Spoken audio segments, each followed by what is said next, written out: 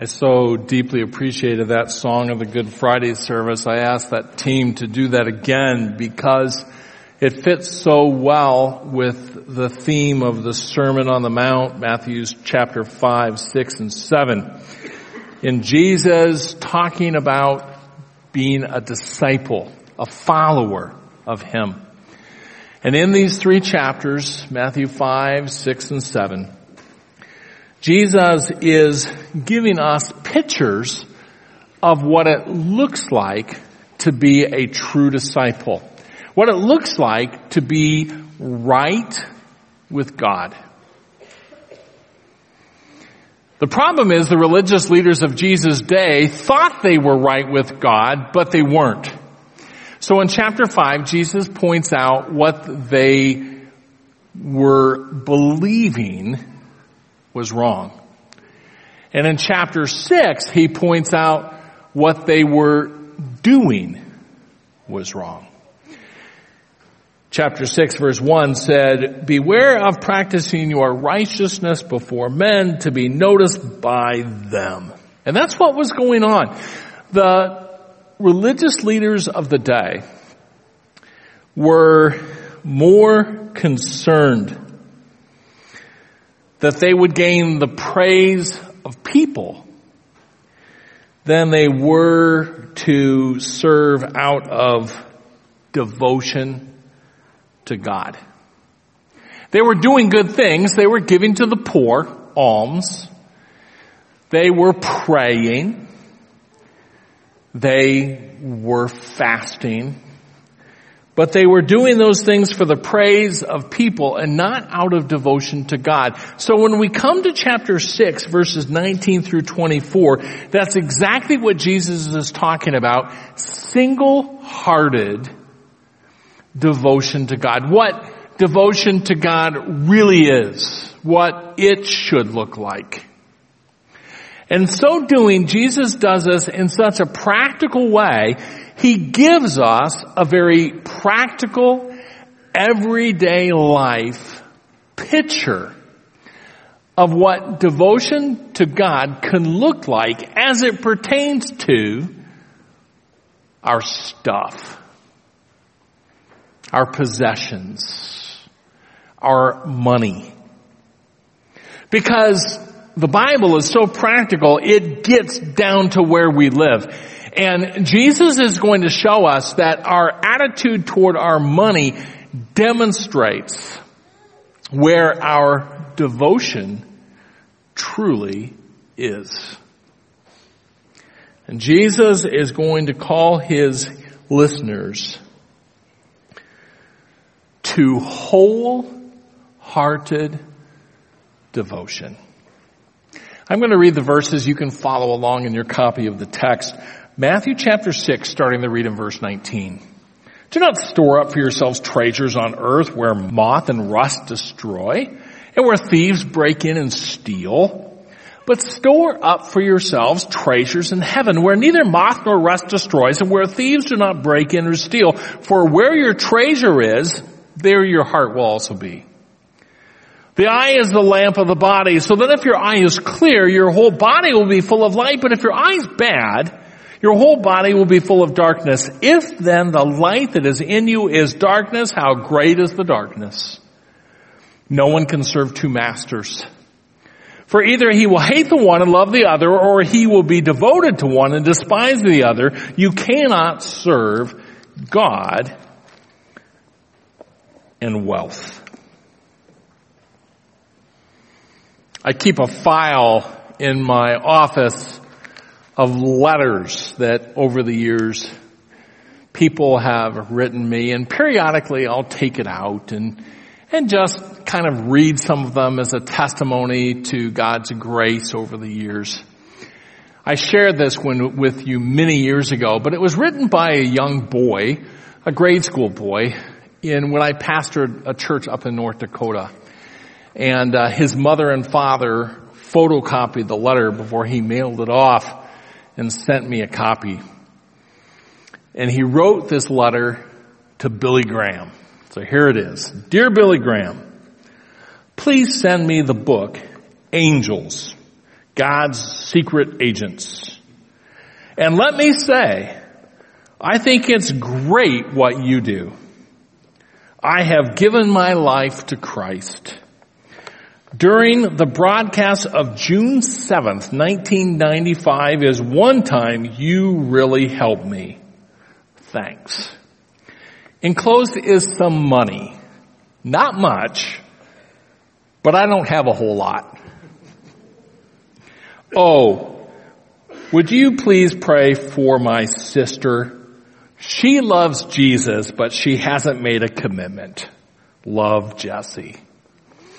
I love that letter. Sometimes I think that our children have things better figured out in their walk with Jesus than moms and dads do. We tend to complicate simple devotion to Jesus Christ. And that's what Jesus is going to talk about in these verses, just being devoted to the Lord. But it's so easy for us to take what should be wholehearted devotion, solely yielded to God the Father, and instead put our devotion toward things that will just fade away. So Jesus gives his hearers, and you and me, a challenge, a charge, a picture of what true discipleship should look like, what a true follower of Jesus, what their life should resemble, what it looks like to really have wholehearted devotion to Jesus. And he does it in this very practical way, talking about our stuff, our money, what we have on this earth. So Jesus, in verses 19 through 21, is simply going to call his disciples to single-hearted devotion.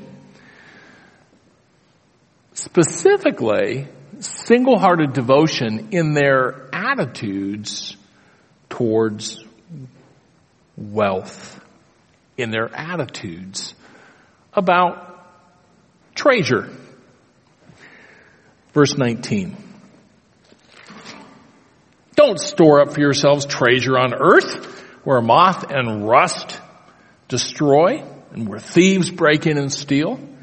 But store up for yourselves treasures in heaven, where neither moth nor rust destroys, and where thieves do not break in or steal. So Jesus says there's two places where we store up that which is precious to us. Two options. We either store up treasures here on earth, or we store up heavenly treasure. That which is dear to us. That which is precious to us. Two places. Here on earth or in heaven. And then Jesus makes a very poignant observation. Verse 21. For where your treasure is, there your heart will be also.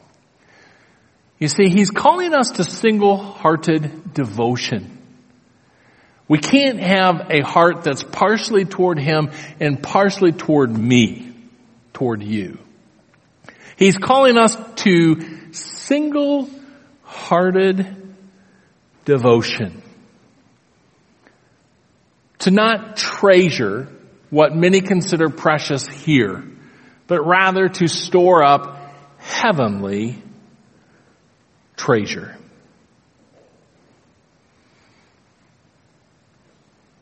It's interesting that Jesus chooses to talk about money, and I think the reason he does is because it so easily trips us up.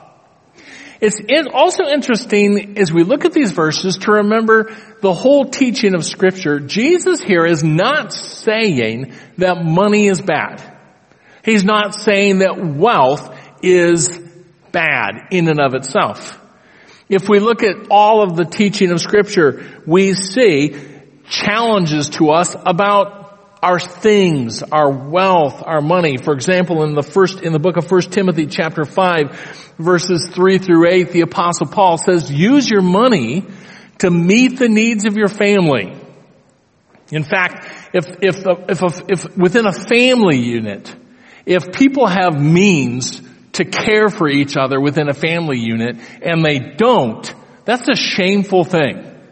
So a family unit needs to use their finances to meet the needs within their family. It's a good thing. We know from the Old Testament in the book of Proverbs chapter 6 verses 6 through 8, the proverb about the hardworking ant, that it's a good thing to work. Work is a good thing, and it's a good thing to take the proceeds from our work and save them, not to just use them all up every day. So saving finances is a good thing.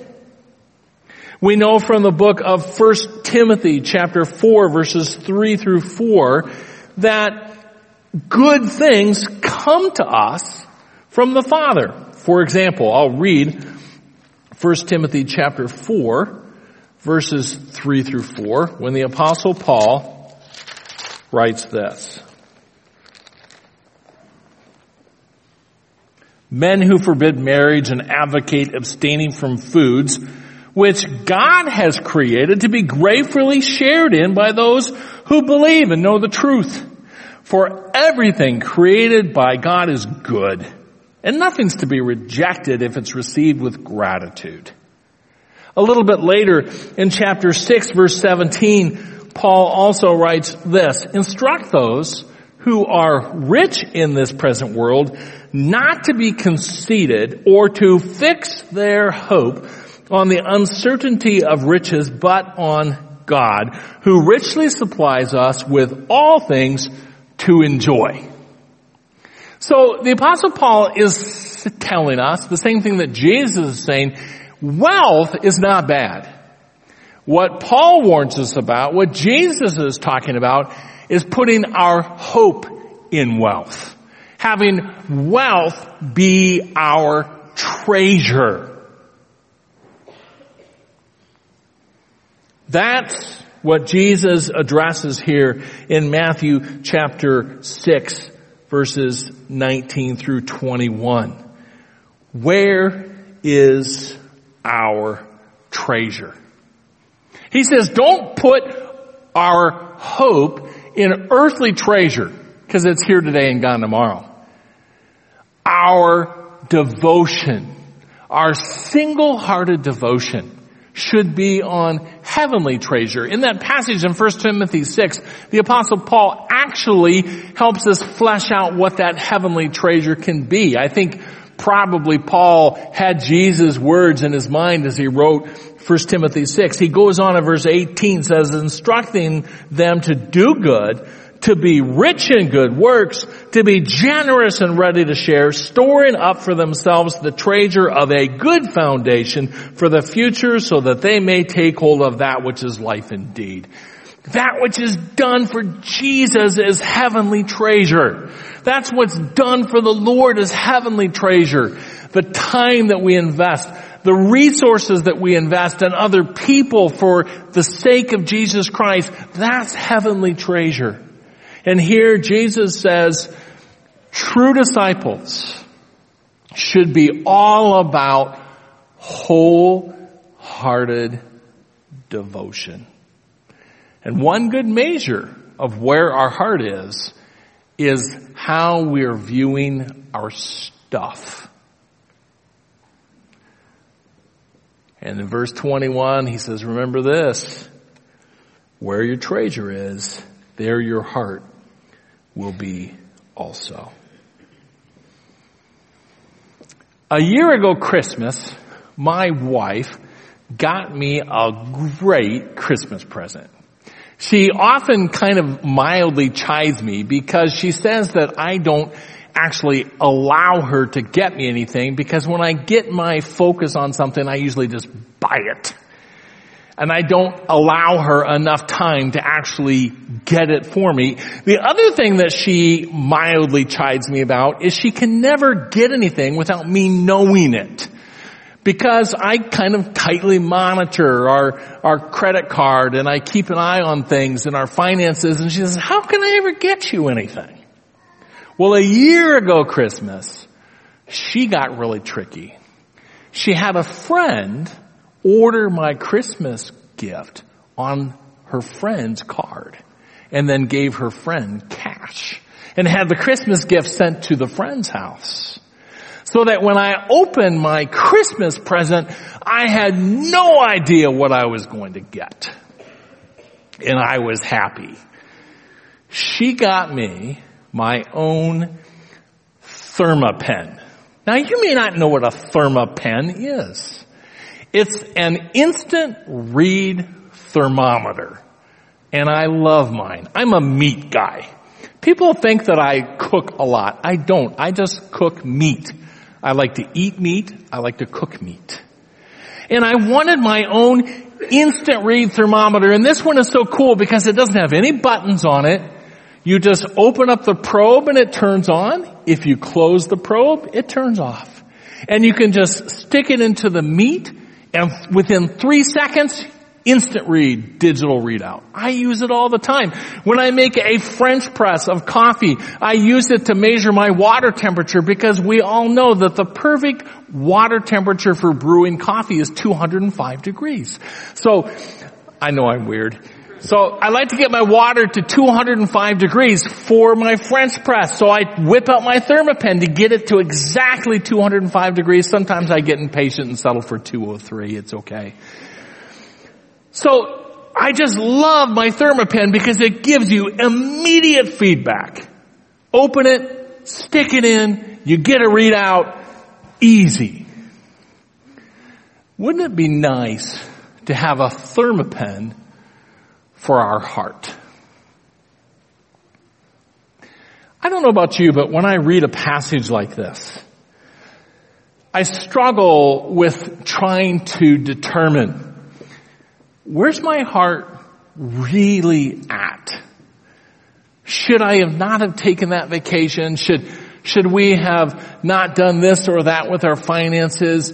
I tend to get very introspective and trying to analyze if this was the right thing to do or not the right thing to do. It's sometimes difficult sorting out where my heart truly is. But Jesus is going to help us.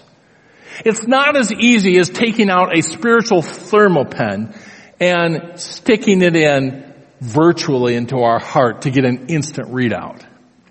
But Jesus helps us here. One of the things he tells us about single-hearted devotion is that where our treasure is, that's where our heart is.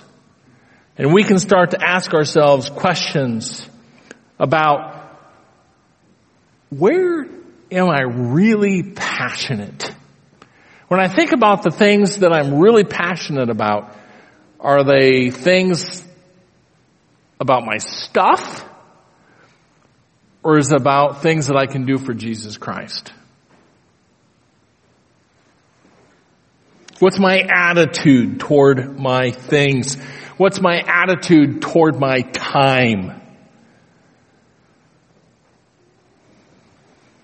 Jesus is calling us here to wholehearted devotion.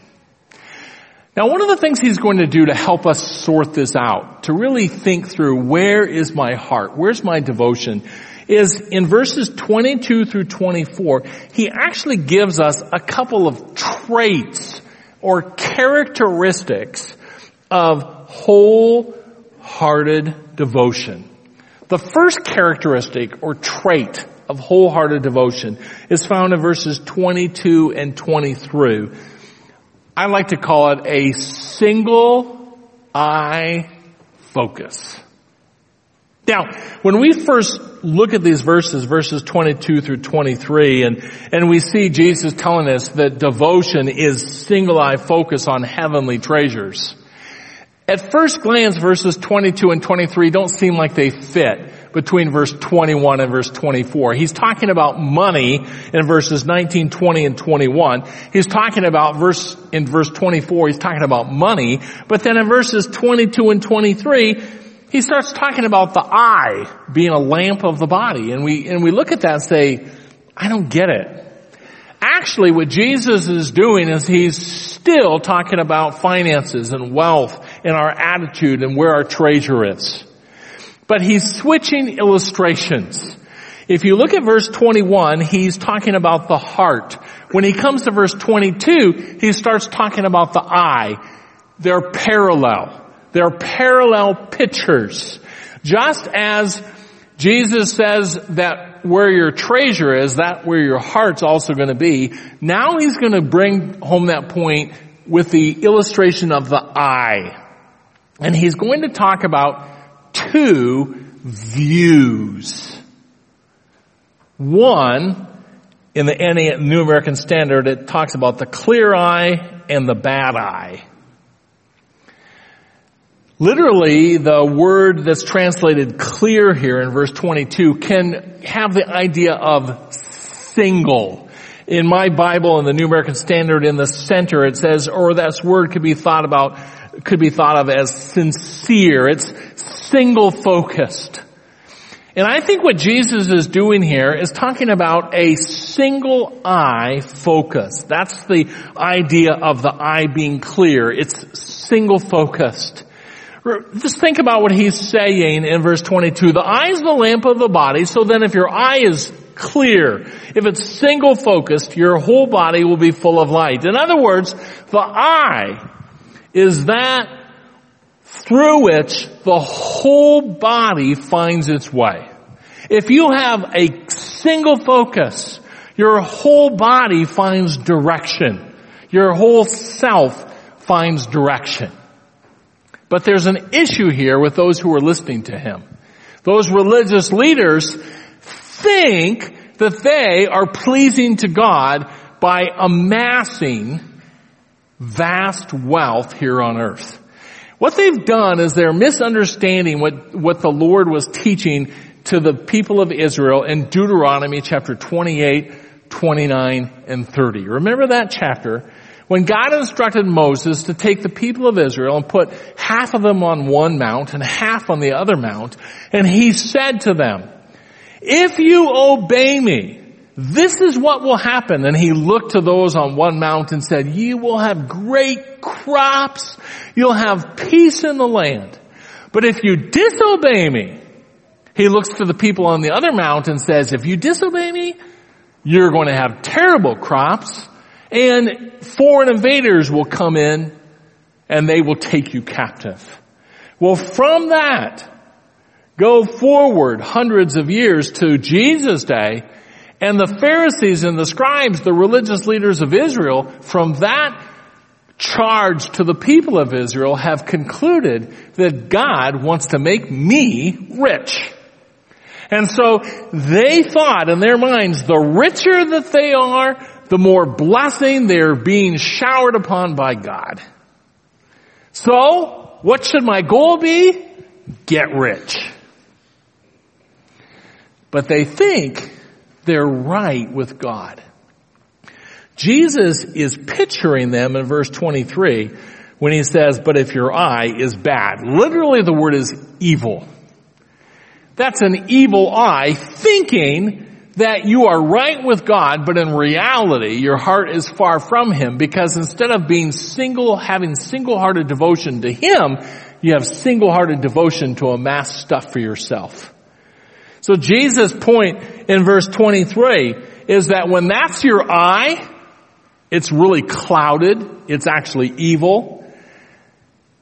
Instead of providing direction to your life and light to your whole life, you're in darkness. In fact, you are in the deepest, darkest possible because you have spiritual imperception. You're not perceiving things right.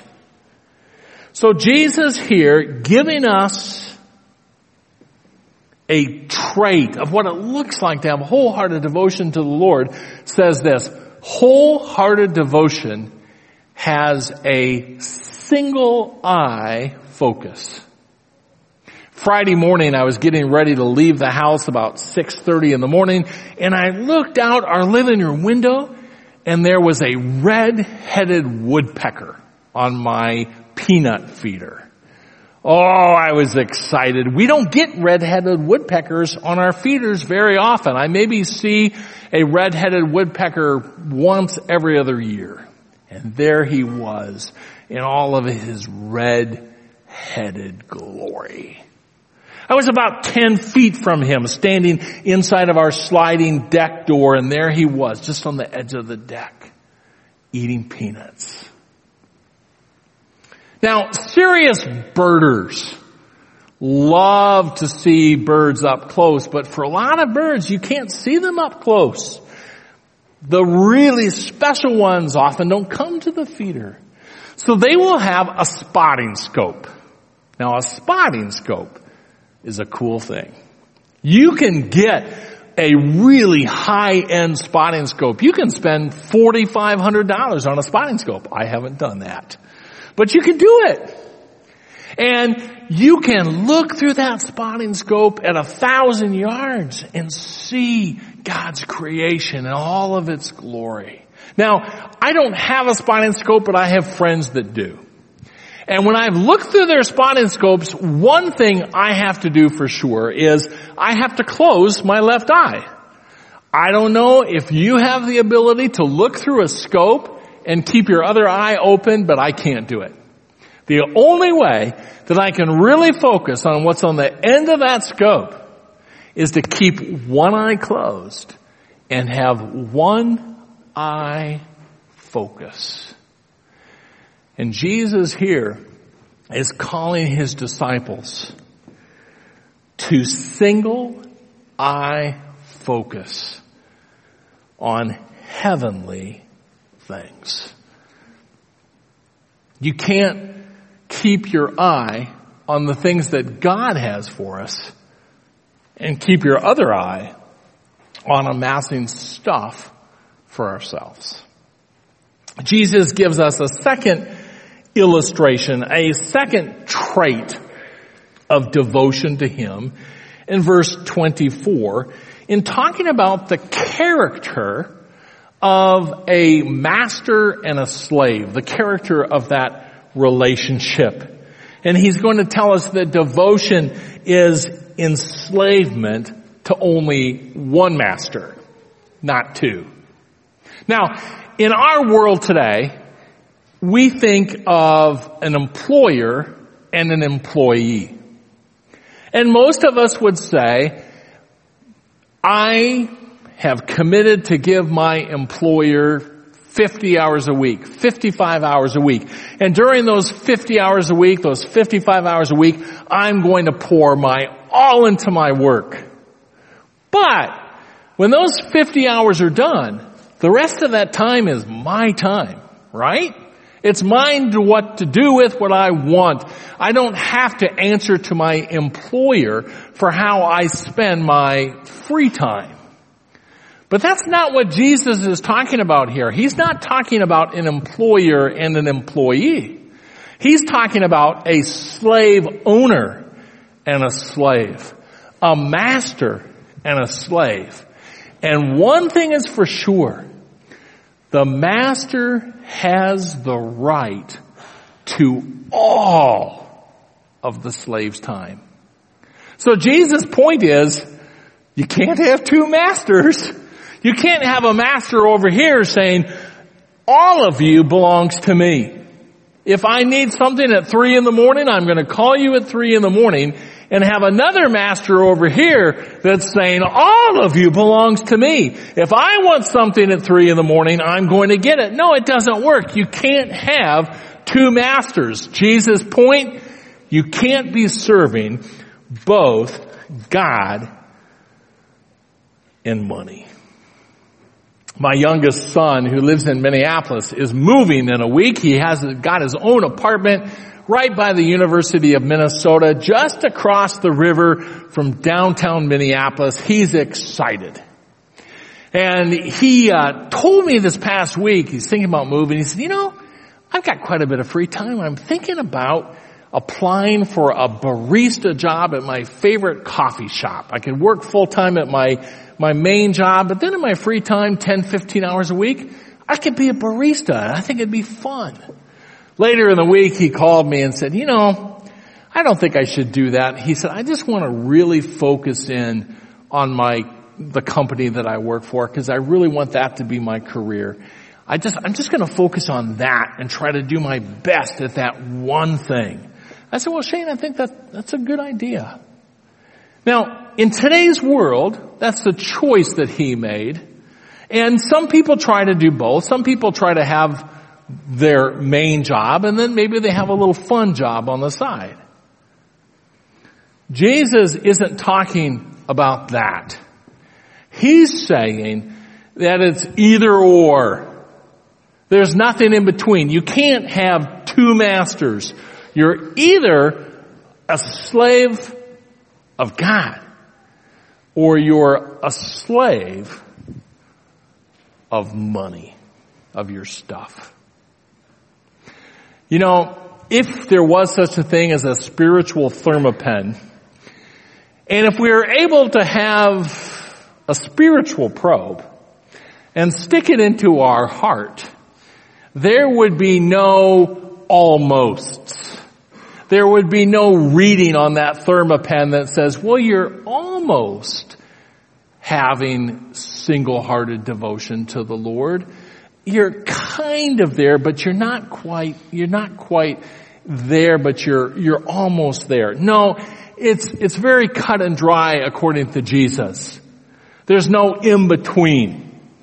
There's no, I'm kind of being wholehearted, devoted to the Lord, and I'm kind of being wholehearted, devoted to this place.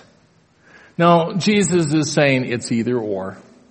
You can't have two masters. It's one. So we come to this passage, and while it's easy for us to become introspective and even to feel a sense of guilt or shame, that's not what Jesus is trying to do here. He is not saying that it's wrong to have things. We know from all of Scripture that every good thing that we have is from the Lord. But he's asking us a simple question. Where's our heart? Where's our heart? Where's our treasure? And while we don't have a thermopan that can answer that question, I would encourage each of us in response to this passage, it's a good thing to just come before the Lord in prayer and just ask Him to show us. We don't have a thermopan, but we've got the Holy Spirit. And the Holy Spirit can take this passage and illuminate to you, show you where you fit in what Jesus is saying here. The Holy Spirit can bring conviction, or the Holy Spirit can give approval. But it's important for us to seek Him. It's important for us to go to Him in prayer and ask the Spirit of God to show us from these verses where our heart truly is. And if we do that, if we humbly go to the Lord and ask Him to reveal our heart to us, He will. He'll show us our heart. He'll help us think through things like, where is my passion? How am I using my time? What's my attitude toward my stuff? Because what Jesus wants for you and for me is devotion. Single-hearted devotion that invests in a heavenly treasure. Father, we thank You for these verses. And while sometimes it's hard for us to evaluate, we do know that we are the rich. That here in North America, we are those who have been blessed financially. And we are reminded that we can't fix our hope in that. Our hope is in you. Help us. Give us eyes to see the reality of our hearts and a desire for single-hearted devotion. We pray this in Jesus' name. Amen.